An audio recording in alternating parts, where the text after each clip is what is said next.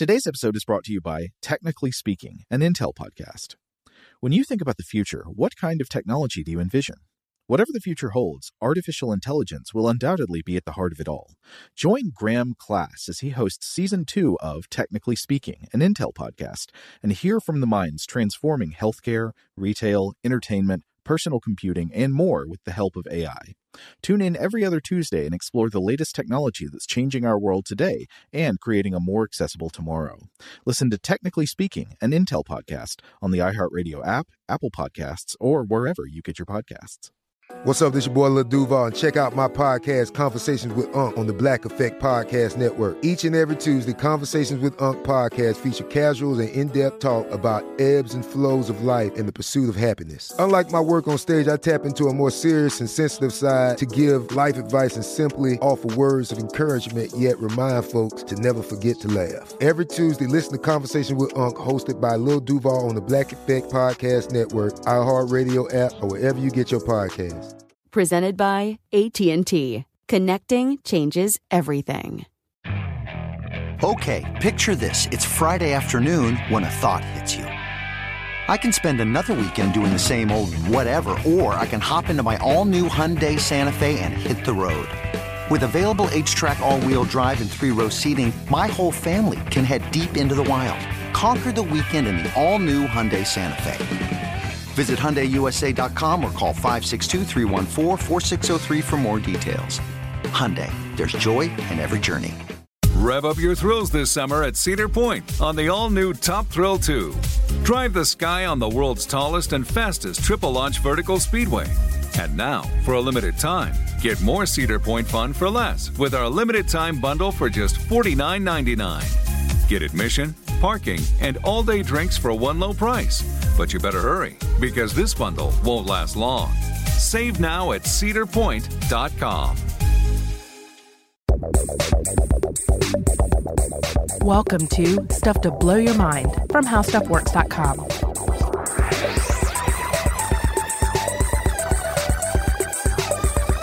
Hey, welcome to Stuff to Blow Your Mind. My name is Robert Lamb. And I'm Joe McCormick, and it's Giant Crabs time! That's right. We are continuing our exploration of Christmas Island.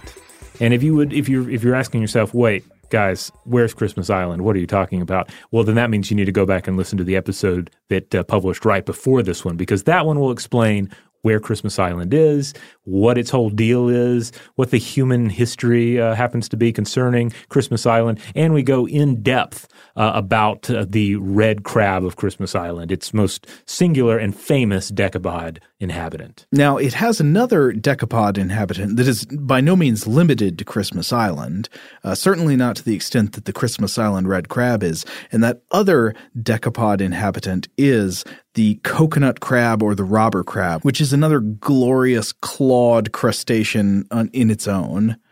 Now, I have to admit, even though, as we mentioned in the previous episode, there's virtually nothing Christmassy about Christmas Island other than the fact that the guy who named it happened to name it on Christmas Day. I think you decided back in June that well, when it's time for Christmas, we're just going to talk about crabs. Yeah, it's enough. It's enough of of a reason for me. And I have to admit that I keep hearing the Christmas song, Christmas Island, in my head as I'm thinking about this. Even what is that song? Oh, well, it's I can't remember who recorded it originally, but I think Bing Crosby did a version of it.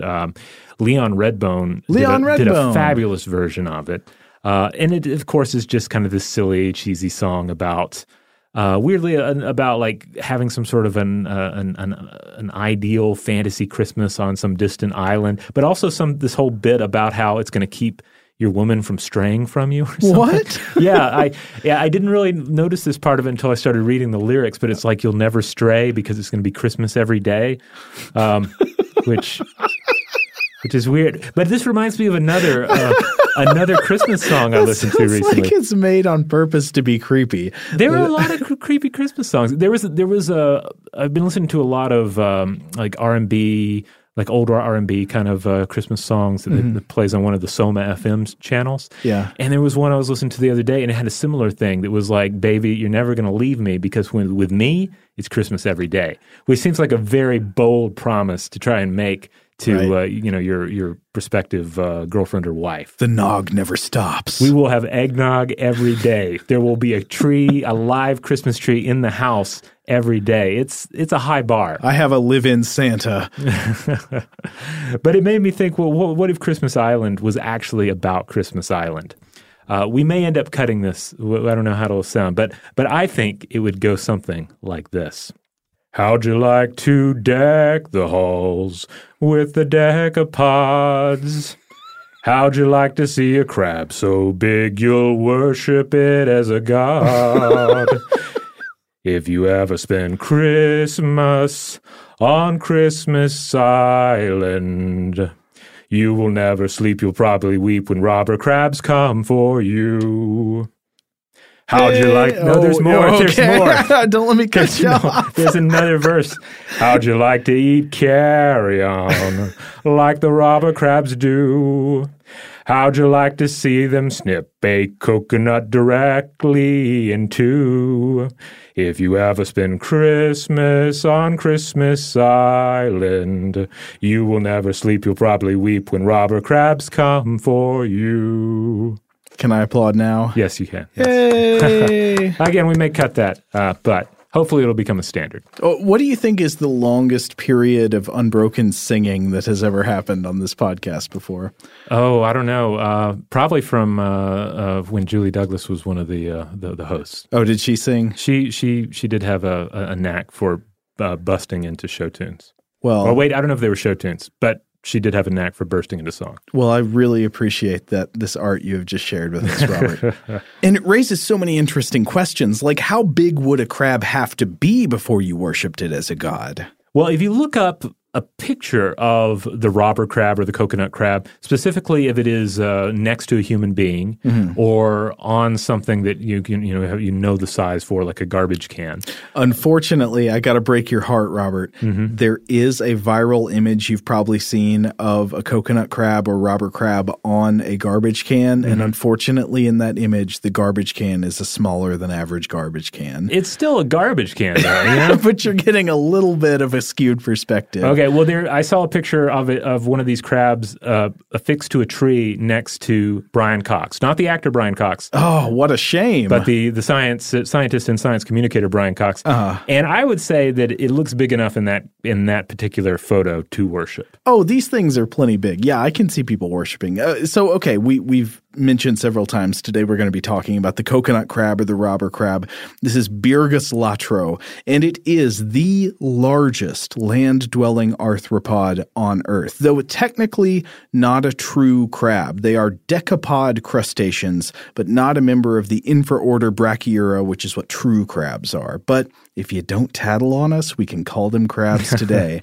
Right? If hermit crabs are called crabs, I mean, they're not technically crabs, but we call them crabs. Yeah, coconut crabs, we can call them crabs. Yeah, we'll loosely refer to as crabs. And even in some of the the more scientific literature we're looking at here, they'll still just go ahead and call them crabs, I notice. Yeah, so if it is the largest land-dwelling arthropod on Earth, how big is that, right? How big do you have to be? Well, a standard adult robber crab is about 1 meter, or about 40 inches, measured from the tips of the legs. They can weigh about 4.5 kilograms, or almost 10 pounds. And that is a big arthropod to be on land, right? They're not the largest arthropod ever or overall. The largest ever that we know about was probably Jacalopterus, which is this extinct genus of sea scorpion that probably got about 2.5 meters long. These things were gigantic, terrifying, wonderful, extinct creatures. The largest today in terms of leg span is the Japanese spider crab, which can, in extreme cases, have a leg span of almost 4 meters. But it's also kind of spidery with like big skinny legs, so it depends on how you count size. Yeah, like those big spider crabs, they kind of look like they are the skeleton for a tent. Right. It's like they're in a contest to get measured biggest by leg span alone. Right. So I guess it all depends on how you're measuring. But being the largest land-dwelling arthropod, I think is something very special on its own because, as we've often discussed, psychologically, I think to us the sea is still very much that other world where strange and unfamiliar life forms are expected. They're okay, right? It's okay with you that there are sharks in the sea. But if there were sharks on land, it would not be okay with you. And the same is true for large crustaceans. When you see a meter-long decapod walking around in your front yard and you haven't grown up around creatures like this, you may feel you've been transported to an Atomic Age monster movie, like something is wrong. You know, I realize that people who live close to the sea and are around crabs, they may be more used to finding the occasional crab indoors, the occasional land crab walking around in their house. I always still, when it happens to me, like if I'm on vacation somewhere and a crab is in the house, it is an exciting and special treat. Yeah. And I have to say that when my wife and I went on our honeymoon to Yulapa, Mexico, which is a little island, so again, the kind of place where land crabs have a field day. And indeed, our journey there seemed to time nicely with this surge of tiny land crabs that were just walking all over the place. And since we were staying in this kind of hut-type structure that was right on the beach, during the night, crabs would be all over the floor. Whoa. To the point where you had to be careful where you were stepping because you might step on a crab if you weren't watching. And, they can't actually climb up into bed with you or anything. But it was still, it was quite a crazy environment to find myself in. Wait, how did you prevent them from getting in bed with you? Well, they didn't seem like they were really climbers. The crab we're talking about here today, the coconut crab, again, not a true crab, heck of a climber. Yes. But these particular crabs, I never saw them climb anything. They would come in under the doors, and they would sort of come in through cracks in the wall and then fall down onto the floor and then keep crawling. But they never tried to make it up the bed. What a shame. These same huts, I should mention, also some of them had lost some plastic screening up around the top, which permitted fruit bats to come in and eat fruit and poop onto the floor of the hut. But we didn't have to worry about that in ours. Wow. Okay. So back to Birgus latro. Now, the last time we talked primarily about the Christmas Island red crab, which is mostly just on Christmas Island and another small island group. But this crab-like animal, this decapod crustacean we're talking about today, the king of crabs, is not just confined to Christmas Island, though it is very numerous on Christmas Island. Yeah, they're found throughout the tropical islands of the Pacific and Indian Ocean, but Christmas Island has the largest population by far. Yeah. And as I mentioned, they are excellent climbers, mostly, though, to escape any dangers or threats that they're not crazy about if they're nowhere near a burrow. Now, here's a question. What is the danger or threat to the world's largest terrestrial arthropod? Well, my understanding is that the major threat, of course, is humans, which we'll get into in a bit. Though on the other side, we have to say that the Christmas Island population of coconut crabs or robber crabs, it's also the best protected population of robber crabs in the world. So, it's Christmas Island, as always, it's this mix of, humans really messed that one up. And at the same time, there's some great examples of humans really trying to get it right. Well, we will talk in a little bit about using them for meat and for their oil. But yeah, so how do they survive on Christmas Island specifically? Well, we mentioned in the last episode about the danger that that automobiles pose, as well as trains pose to the smaller Christmas Island red crab. But according to the Australian Department of Environment and Energy, between 2010 and 2012, some 2,000 coconut crabs died on the roads of Christmas Island. They kept track of the fatalities, and they actually posted fluorescent pink circles by the roadside to remind motorists to drive carefully. Now, I think we've mentioned that the coconut crabs are relatives of the hermit crabs. And if you see them, they almost kind of look like gigantic hermit crabs. But what we know is that hermit crabs will claim shells that they find in their environment and inhabit them as protection. Do we see anything like that in the robber crab or the coconut crab? Not in the adults. So the adults don't use shells at all. They're beyond that. Instead, the abdomen is tucked partially underneath the body, and they have a series of hardened plates that provide covering along with bristly tufts of skin along the rest of the abdomen. I'm my own shell. Yeah, I mean, what would they even climb inside? Football helmets? But Wait. Fate whispers to the warrior, a shell is needed. The warrior whispers back, I am the shell. What is that from? No, it's some saying it's in like one of the Mission Impossible movies. Oh, okay. It's on T-shirts and stuff. It's I've missed that one. It's one of those like no fear T-shirt slogans. Oh, it's on T-shirts, you say? Yeah, I don't know where it originally comes from. Are you saying it should be in our T-shirt shop? Accessible via stufftoblowyourmind.com? No, I don't think so. Okay, well, just throwing it out there. Okay, so even though the adults don't use the shells, juvenile coconut crabs do seem to employ the shell method of hermit crabs for protection. But the juveniles are hard to observe because they are often burrowed. This is similar to what we saw with the red crabs of Christmas Island. Like the younger crabs, the ones that have not reached adulthood yet, they're going to try and just stay out of the thick of it until they've reached the appropriate size. And the adults, incidentally, they molt underground in special burrows, so they'll just dig down into this kind of spherical chamber, and that's where they'll do all their molting, and then they'll come back up. Now, coconut crabs are mostly sort of a deep blue in color, and they tend to look kind of, you see footage of them, they look kind of like brownish. Yeah. But you'll see kind of bits of blue. Sometimes there's a tinge of red in places. Sometimes kind of like a weird off purple. Yeah.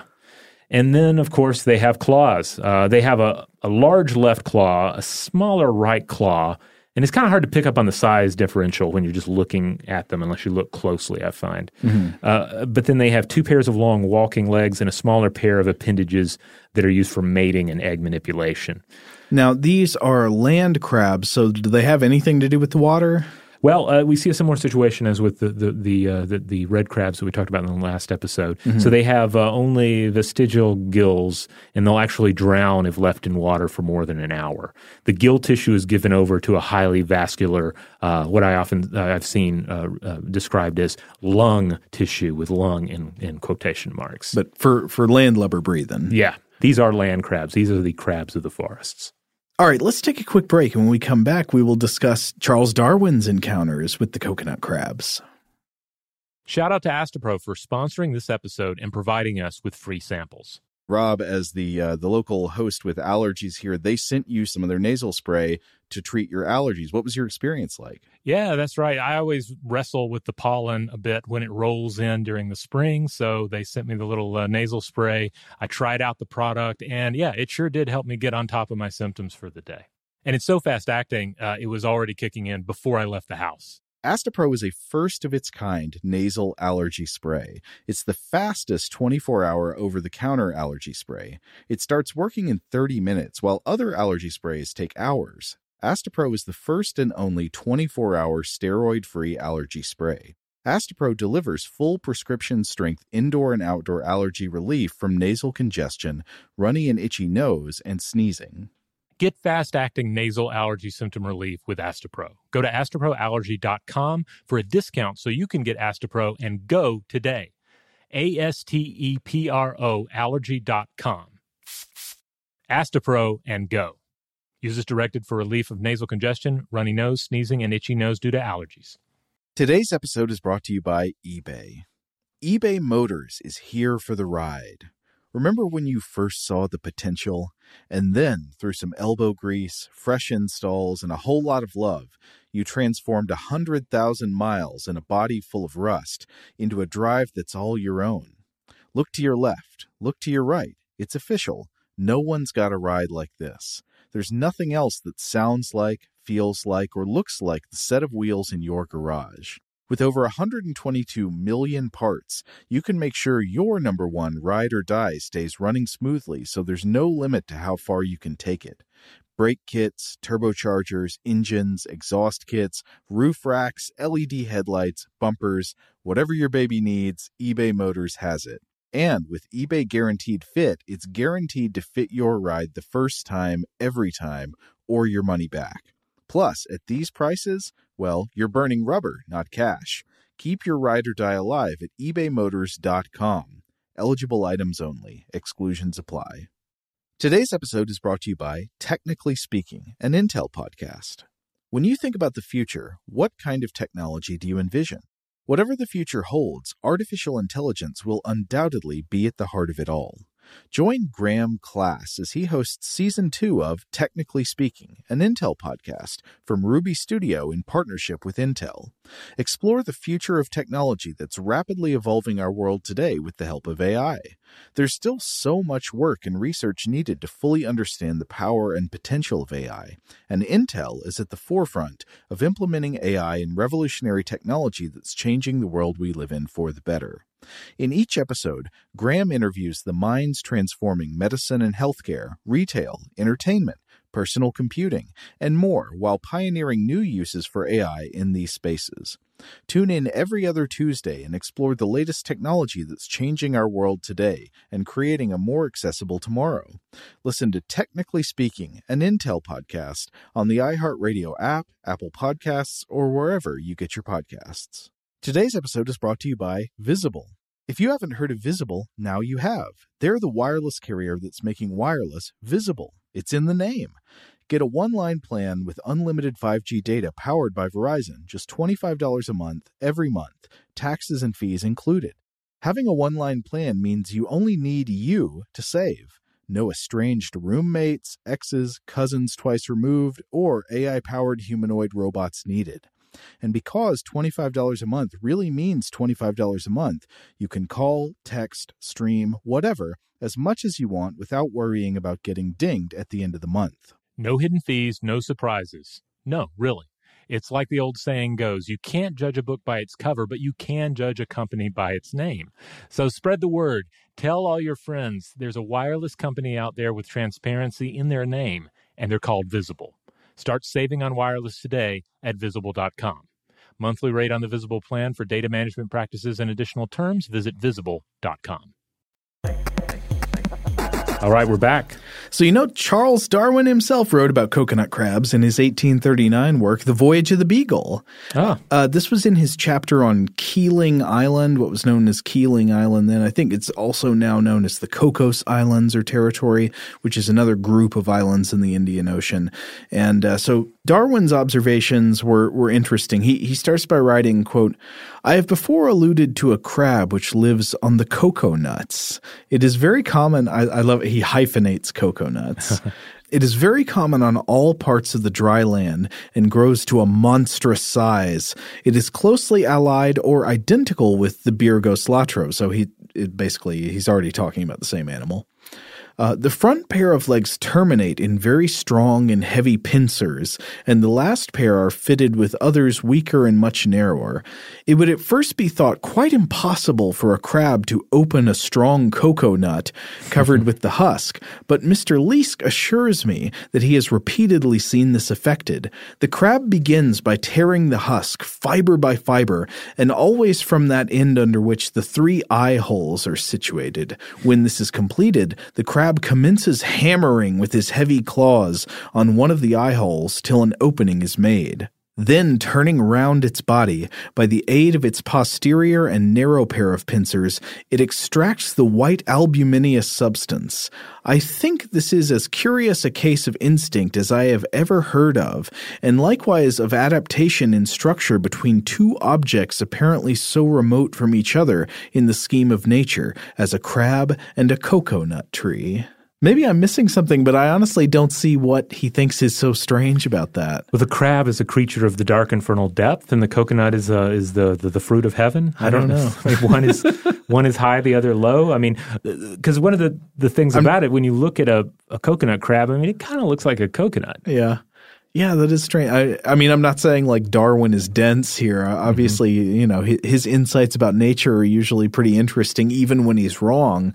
I'm not seeing what's so strange about that. That seems like a very natural kind of relationship. But I don't know. Maybe we're just used to thinking post-Darwinian thoughts about this kind of thing. And I'll have a little more on coconut crabs eating coconuts a little later on in the episode. Oh, yes. So he points out a few other things. He says that the crab is active in the daytime, but every night it goes to the sea to moisten its gills. And this seems contradicted by modern reports in which I've read that the coconut crab is not exclusively nocturnal, but it likes nocturnal activity, sort of prefers it. Right. This is what I read, too, that it'll come out at night, but it'll come out if it's a cloudy day, that sort of thing.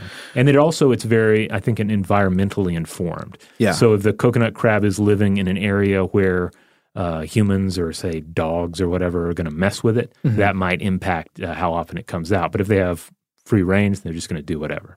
So, it sounds like his report could be wrong here. He says they live in burrows that they dig under the roots of trees and that they make beds in their burrows out of the fibers of husks that they tear from coconuts.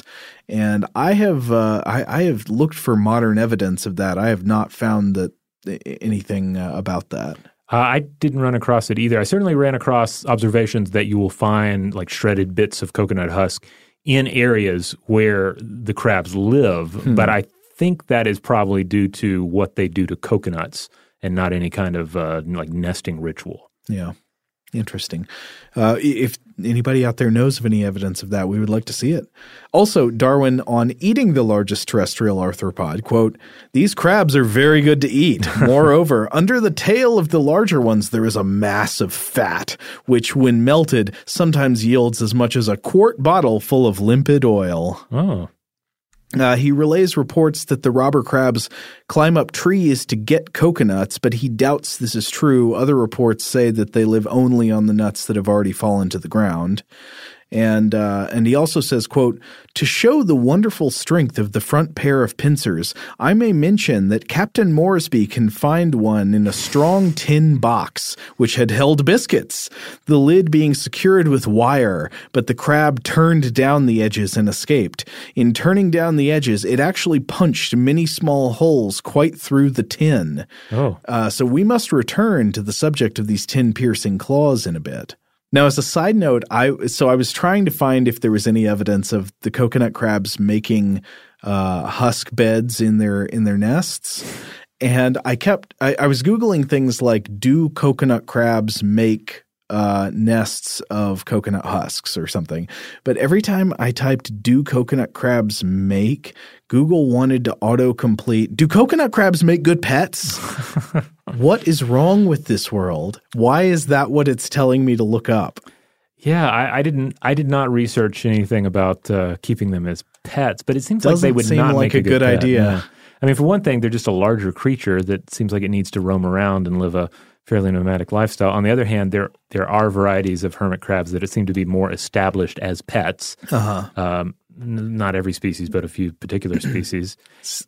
Given the tin box story, it seems like they might be a little bit hard to confine. And then the other thing too, when I first saw them, the footage I first saw of them in that documentary we talked about from 1988, they look like brown fly-covered carrion gobblers. So right, I'm not sure to what extent that you see that and you're like, yes, I want one of those in my house. Yeah, I mean, they, like many crabs, they are opportunistic omnivores. So even if they do in a way specialize in coconuts, they also they will eat carrion. I think we already mentioned that, right? Yeah. They are into meat when they can get it.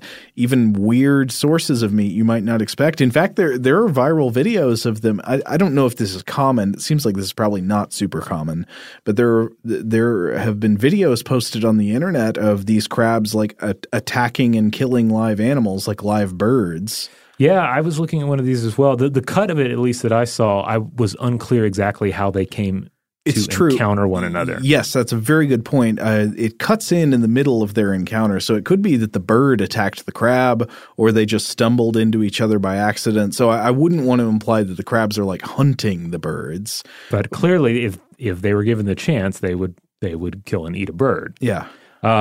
Yeah, they're pretty fierce creatures. In fact, they have no natural predators other than themselves. And, of course, Charles Darwin, if he's trying to eat one. But on Christmas Island, they reside almost in all corners of the environment. They'll certainly shelter under tree roots, as we mentioned, but they also will use like small caves, crevices, hollow logs, and just earth burrows, especially for that molting practice I was talking about.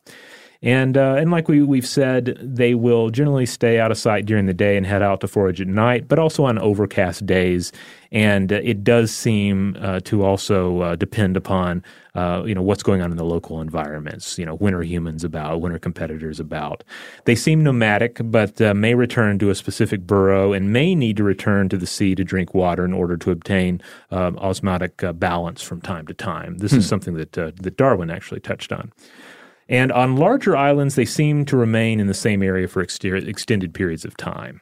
Not sightseers. Yeah, they're not really sightseers.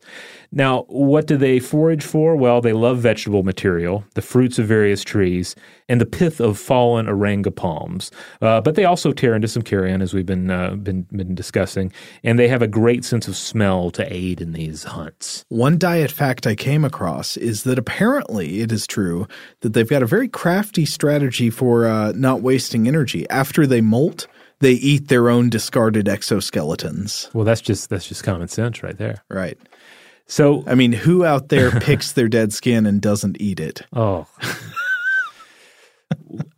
Too much for you now, Robert? Yeah. Now I shift over to gross. primates, and now you're like, no, I won't take it.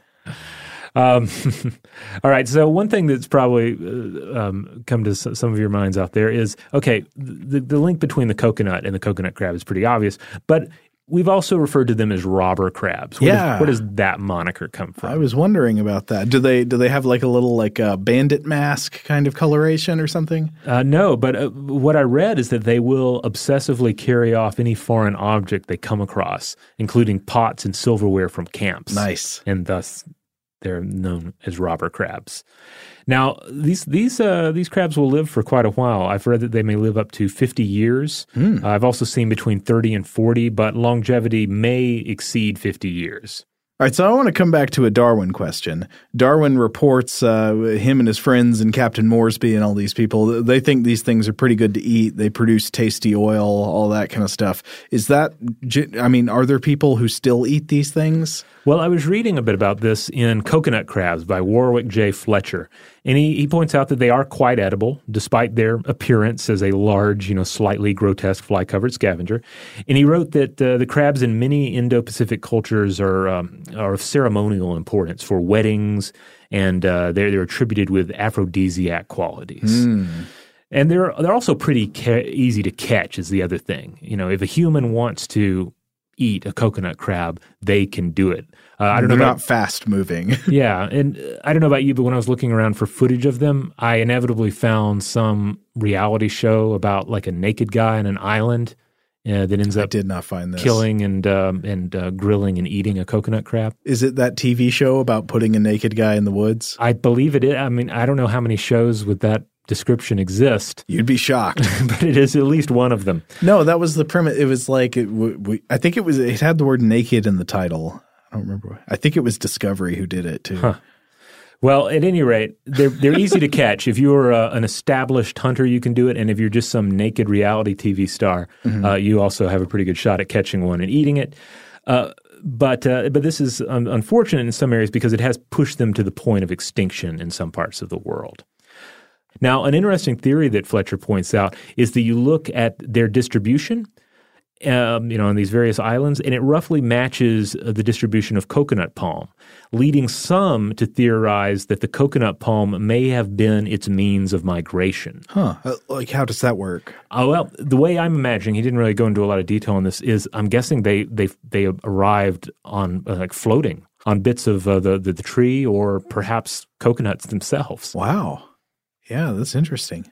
And I should point out they are common only on island habitats where they typically don't have to compete with as many terrestrial organisms. I mean, I think that's one of the they don't do well where there are tigers or something. Yeah, well, it comes back to the beauty of an isolated island environment, right? That you can have certain organisms really go wild in ways that they wouldn't be able to do elsewhere in the world. Okay, I think we're going to take another break. And when we come back, we'll ask the burning question. Was Darwin right? Can they actually open coconuts with their claws? We'll find out. Today's episode is brought to you by eBay. eBay Motors is here for the ride. Remember when you first saw the potential? And then, through some elbow grease, fresh installs, and a whole lot of love, you transformed 100,000 miles and a body full of rust into a drive that's all your own. Look to your left. Look to your right. It's official. No one's got a ride like this. There's nothing else that sounds like, feels like, or looks like the set of wheels in your garage. With over 122 million parts, you can make sure your number one ride or die stays running smoothly, so there's no limit to how far you can take it. Brake kits, turbochargers, engines, exhaust kits, roof racks, LED headlights, bumpers, whatever your baby needs, eBay Motors has it. And with eBay Guaranteed Fit, it's guaranteed to fit your ride the first time, every time, or your money back. Plus, at these prices, well, you're burning rubber, not cash. Keep your ride or die alive at ebaymotors.com. Eligible items only. Exclusions apply. Today's episode is brought to you by Technically Speaking, an Intel podcast. When you think about the future, what kind of technology do you envision? Whatever the future holds, artificial intelligence will undoubtedly be at the heart of it all. Join Graham Class as he hosts Season 2 of Technically Speaking, an Intel podcast from Ruby Studio in partnership with Intel. Explore the future of technology that's rapidly evolving our world today with the help of AI. There's still so much work and research needed to fully understand the power and potential of AI, and Intel is at the forefront of implementing AI in revolutionary technology that's changing the world we live in for the better. In each episode, Graham interviews the minds transforming medicine and healthcare, retail, entertainment, personal computing, and more while pioneering new uses for AI in these spaces. Tune in every other Tuesday and explore the latest technology that's changing our world today and creating a more accessible tomorrow. Listen to Technically Speaking, an Intel podcast on the iHeartRadio app, Apple Podcasts, or wherever you get your podcasts. Today's episode is brought to you by Visible. If you haven't heard of Visible, now you have. They're the wireless carrier that's making wireless visible. It's in the name. Get a one-line plan with unlimited 5G data powered by Verizon, just $25 a month, every month, taxes and fees included. Having a one-line plan means you only need you to save. No estranged roommates, exes, cousins twice removed, or AI-powered humanoid robots needed.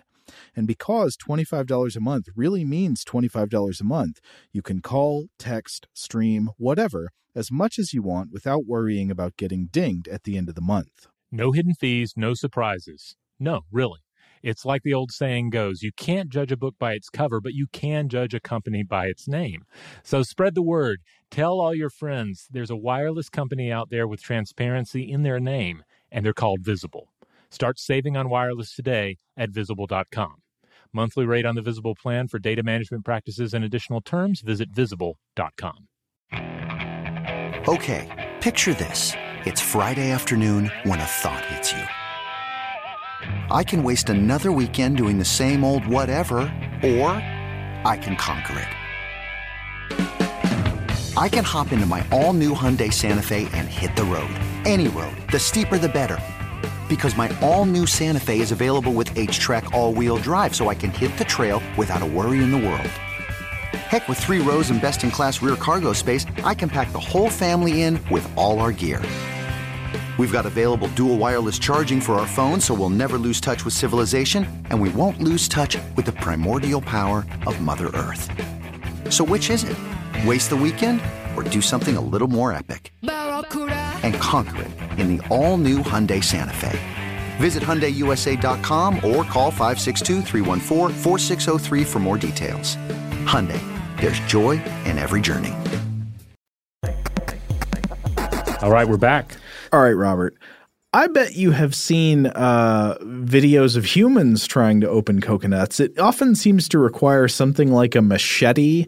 Like you need a very strong tool and some leverage to get a coconut open because these are hard nuts. Yeah, I mean, have you ever tried to open a coconut? No, I haven't. It can be a bit difficult. We purchased one. I purchased one for the first time in the last year or two because my son really wanted to eat one, and so I bring it home. And then I'm like Buster on Arrested Development. I have to ask, how do you eat one? I have to do a YouTube search. How do I open a coconut? How do I prepare it? and there are several steps involved. These are robust nuts. They are difficult to crack. This is something that if it falls from a tree and hits you on the head, it can kill you. Yeah. So the relationship between the coconut crab and the coconut, this is apparently an area of some controversy because despite the fact that this is where they get their name, and the fact that we have all these stories about them opening coconuts, we have a lot less in the way of definitive proof. So Fletcher, that Warwick J. Fletcher who I mentioned earlier, he points out some of the more believable of the ideas regarding coconut crabs opening coconuts. Okay. The first is that the crab first dehusks the coconut and then gets all the stringy fibers off. Pulls off the stringy fibers and then climbs up the tree with it and then drops it to bust it open. This does not seem to be a popular theory. Like, this doesn't seem to be one that a lot of people are really putting a lot of stock in because it sounds crazy, right? The idea that the crab would take the coconut, and despite being no one's doubting that the coconut crab is not a great climber, but the idea that it would get the coconut and climb a tree and drop it seems crazy. I think the other likely idea is that it might climb the tree, of course, and dislodge the coconut somehow, which is more likely given its ability to climb. But then other versions are that it simply dehusks the coconut and then bashes the nut open with its claw, or that it pokes a claw through one of the eyes, like the lower part of one of the eyes, and then snips the coconut open. Well, that would be a very powerful snip. Fortunately, these are very powerful claws. This last method, the snipping method, actually was observed by Fletcher in the lab, but he points out that it took several days for the crab to do it. But then again, like this crab is on its own schedule. Who are you to impose, your human schedule on this mighty decapod? Yeah, quit hurrying me. We're on crab time. We mentioned already that husks and broken coconuts are often seen in the domain of the coconut crab. However, contrary to opinions in the past, it is not a pest for coconut growers. Nothing on the level of, say, the rat, which is a true pest for coconut growers. No, the crab here doesn't depend on the coconut as a primary food source. Again, it's happy with all these other things it comes across to eat. It's an omnivore. It is not exclusive to the coconut, but it does seem to eat them. And in order to eat them, it has to tear into the coconut with those claws. The claws of the coconut crab have the strongest pinching force of any crustacean. And according to a study published November 23rd, 2016 in the open access journal PLOS One by a Japanese team of researchers led by Shinichiro Oka. And that's saying something, right? I mean, this is the strongest pinching force of any crustacean. Because decapods exert the greatest pinching force relative to their mass in general. And then this is the greatest pincher of them all. They write, quote, based on the crab's maximum known weight, the maximum pinching force of their claws was projected to be 3,300 newtons. This exceeds both the pinching force of other crustaceans and the bite force of all terrestrial animals except alligators. Now, I was looking around, and I could be missing something, but I found that to be slightly contradicted by other figures that were saying, like, what would be the bite force of like a tiger or a lion? And I saw that estimated at somewhere around 4,000 newtons. Okay. I mean, even being in the same ballpark as the bite force of a tiger sounds pretty good. Well, yeah, because I don't know about you, but when I think of being pinched by a crab, I tend to think of it more as an annoyance. Not a bone-crushing kind of... Right. Like if I'm playing around on the beach and my son and I see a crab and I'm like, oh, should I touch it on its head? And my son's like, oh, don't do it. You'll get pinched. I'm not thinking about losing a finger. Right. But these suckers are also strong. I've read that they can lift up to 28 kilograms or 61 pounds. Wow. And certainly if you look back to Kingdom of the Crabs, that documentary special narrated by David Attenborough, you see like 3 or 4 of them tearing apart a bird carcass. Yeah. So they're powerful and should maybe be worshipped as gods, I'm just saying. Well, I mean, there's a reason when the crabs start doing their dominance displays, what do? They hold their claws up in the air. They're like, look at the power, look at the glory. Yeah. Do you see it? Yeah, and that again brings me back to what Douglas J. Emlyn pointed out in his book Animal Weapons, that these are high energy adaptations, not only for just growing these powerful muscular pinchers, but also the ability to wave them around like that, the ability to put on that show. Yeah, and when you think about it, there are very different kinds of powerful muscles that nature can invest in. You've got the muscles of a cheetah, which no one would say are not very powerful, right? But they're powerful, like the leg and the body muscles that allow it to move very fast. And then you've got these other I'm sure there's a biological or biomechanics term for this I'm not aware of at the moment, that's sort of like the single-use muscle that's there for exerting a really powerful single force all at once. It's not made for speed. It's not made for, necessarily repeated use or anything, but it's like the jaw muscles of the crocodile. Right. And the crocodilians have one of the most powerful bites, or I think the most powerful bite of any animal that comes onto land, right? Yes, I believe so. This reminds me, we should come back and do a bite-based episode, because I don't know, some listeners might find it a bit dry, but I'm always fascinated by the ranking of the different bites. Right. And then also when you get into the study of what the estimated bite power would have been for something, say, like a saber-toothed cat. Yeah. Of extinct animals. Well, I remember we were in our episode about the Wolf of Wall Street, we were comparing the estimated bite forces of the megalodon, the ancient gigantic shark, and the leviathan, the ancient predatory whale. Yes. And I recall they were they were somewhere around each other, I think. Yeah, I believe they were comparable. Robert, have you heard this bizarre theory that Amelia Earhart was eaten by coconut crabs? No, I have not.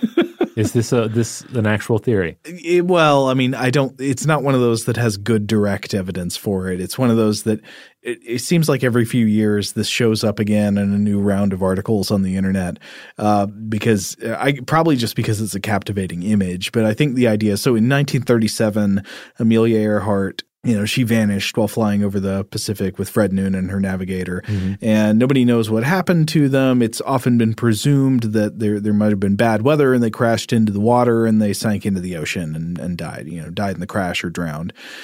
Everybody's always got these hypothetical, what if she actually landed on this island and something happened to the plane and that's why we don't, whatever. But there's apparently some theory that she crash landed on an island called Nikamaruro, and that her remains were not found there in full because they were consumed and dragged into the dens of land crabs, of coconut crabs. As I said, there does not appear to be good direct evidence for this. It's just more kind of like, what if this happened? Well, I mean, assuming that she did crash upon an island like that and either survived or didn't, if she stayed there and she died there, it seems highly likely that the land crabs would eat her. Crabs will scavenge, and they will consume human flesh. That's why you have that old bit of folk wisdom to never eat crabs after a hurricane. Ooh. Because I guess you don't want to eat crabs that have been eating human flesh. I have not heard that one. But yeah. Wow. However, if you kind of secretly want to eat human flesh, probably never a better time. It's a weird area to get into jokes about hurricane-related death, but here we are. Well, I didn't mean to be insensitive about hurricane-related death, but I do not believe that there is any good reason to think that this is what happened to Amelia Earhart.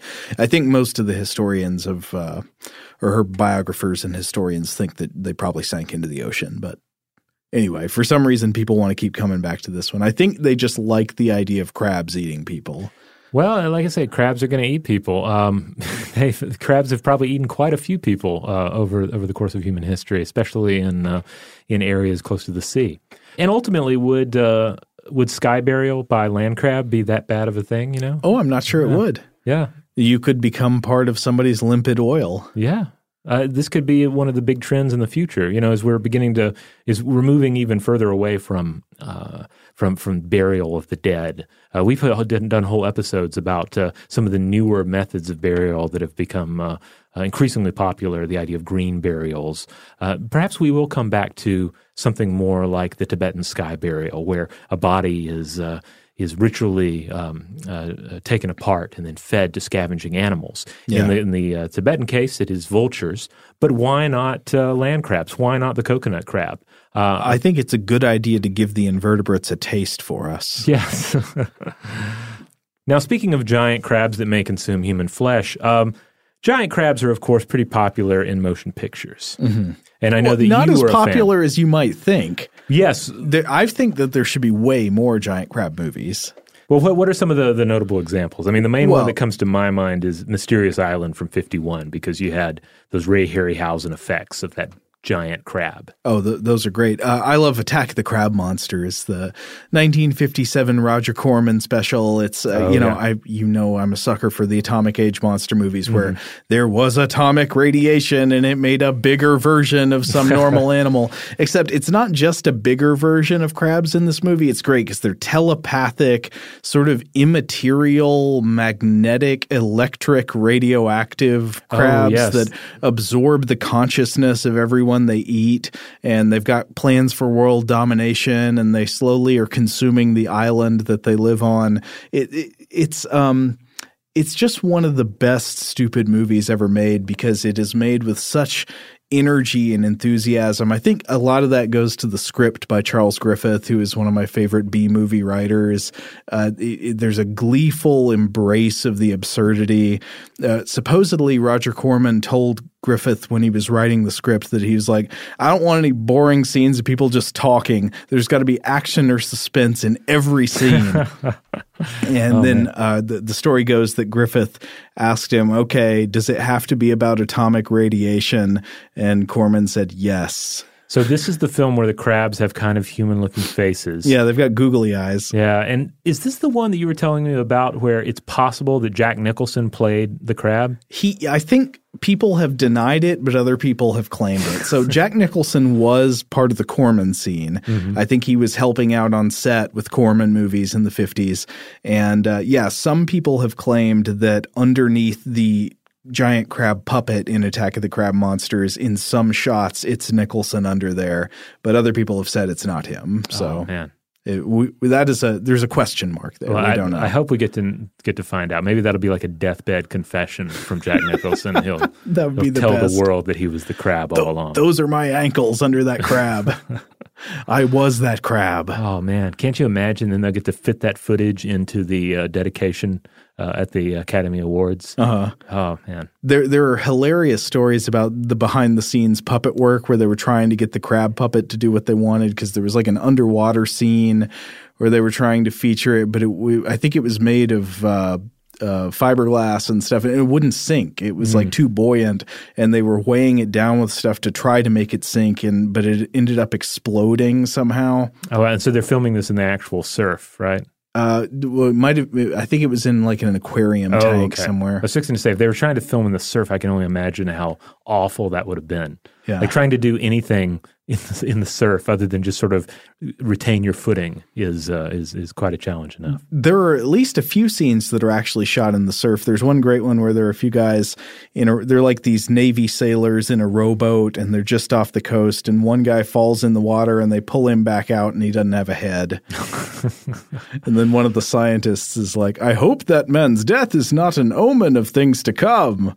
Well, a crab that big would have had considerable pinching power, though, for sure. Well, they do specify in Attack of the Crab Monsters that the crabs are supposed to be land crabs. Oh. So maybe, they look more just like blue crabs or something. They got normal kind of sea crab, or I don't know about blue crabs. They look like, Well, they look kind of like the Christmas Island red crab. They look like the kind of crabs you would eat. No, not so much like those. They look like the crabs that you would buy at the grocery store. I don't know what those are called. Maybe they're land, but anyway, I suppose it could be partially inspired by the kind of decapod crustacean we've been discussing today, maybe. Well, but and yet I don't think in any of these giant crab movies you see a giant land crab that looks like a giant hermit crab. It looks like the coconut crab, which is our best example of a giant decapod. No, I don't think so. There's a movie called Island Claws that is pretty good if you get a chance. It's also a terrible giant crab B movie.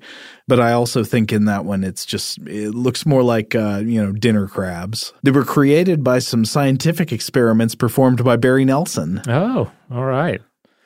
But, this makes me think, though, that maybe what we don't need is more giant crab films in terms of just like huge hulking truck-sized crabs. But how about just like a dog-sized crab, just scale up a little bit from the coconut crab and then give it enhanced speed. I feel like that's the kind of movie that audiences would really get behind. Yeah, I agree. More giant crab movies, please. Yeah, or to go back to the Christmas Island crabs. Streaming hordes of tiny crabs. Mm-hmm. You could essentially make the Squirm movie of crab films. Oh, that's sort of what Island Claws is before there's a giant crab at the end. There's one part where guy's like living in a bus. Mm-hmm. He's just living in a bus, and suddenly there are crabs everywhere, and he goes, and then the crabs turn his bus over. I'm not sure how they do that. Sort of this is kind of the sacrificial hobo character that shows up in a lot of older horror films. Exactly, it is that guy, yeah. Yeah. My favorite example, of course, being the original from, maybe not the original, but I feel like a prime example of the archetype, the old man who pokes the meteorite in the blob. Right. Yeah. The old Jordy Verrill mistake. All right. Well, there you have it. We got a little off topic there at the end, just talking about giant crab cinema. But this was a fun episode. The coconut crab, I originally thought would just be part of of a single Christmas Island episode. But it turned out they were just far more interesting. There was too much limpid oil in there. Just too much limpid oil. We just had to suck it all up. So we hope you enjoyed the episode. Again, if you've ever been to Christmas Island or if you've been to any island that has, in this case, that has coconut crabs or robber crabs, if you'd rather, please tell us about your sightings of these creatures or your experiences with these creatures. We would love to hear from you. In the meantime, check out all the episodes of this show at stufftoblowyourmind.com. That is where you'll find all the episodes. You'll find links to our social media accounts. Just a quick reminder to check out our new show, Invention. You'll find that at inventionpod.com. That comes out every Monday. Each episode is a new invention, a new page from human techno history. And if you dig this show, we think you're going to dig Invention as well. Absolutely. So check it out. Big thanks to our awesome audio producers, Alex Williams and Tari Harrison. If you would like to get in touch with us directly to let us know feedback on this episode or any other, to suggest a topic for the future, just to say hi, you can email us at blowthemind@howstuffworks.com.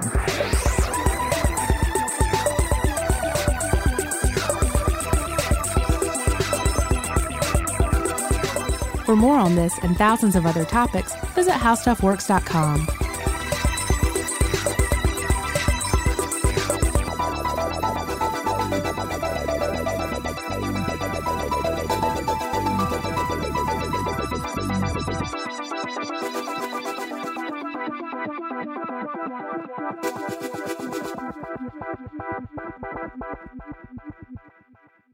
Today's episode is brought to you by Visible.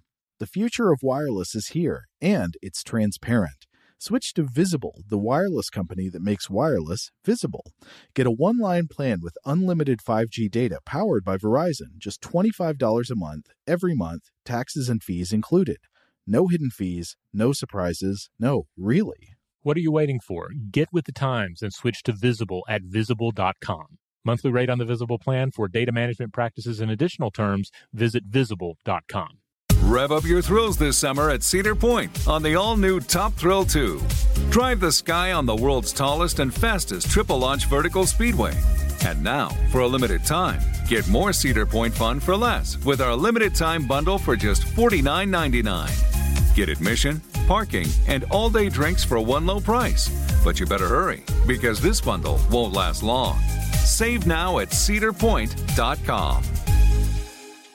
Open a limited-time 11-month certificate at Kemba Financial Credit Union. At 5.25% APY, it's more than triple the national average, plus it's a safe and secure way to grow your money. Visit your local branch or kemba.org/CD for details. Offer expires May 31st, 2024. APY equals annual percentage yield. Restrictions apply. $500 minimum and $250,000 maximum deposit. Advantage status required. Comparison based on bank rate average. Federally insured by NCUA. Xumo Play is your destination for endless entertainment. With a diverse lineup of 350 plus live channels, movies, and full TV series, you'll easily find something to watch right away. And the best part? It's all free. Love music? Get lost in the 90s with iHeart 90s. Dance away with hip-hop beats and more on the iHeartRadio music channels. No logins, no signups, no accounts, no hassle. So what are you waiting for? Start streaming at play.xumo.com or download from the app and Google Play stores today. All you can stream with Xumo Play.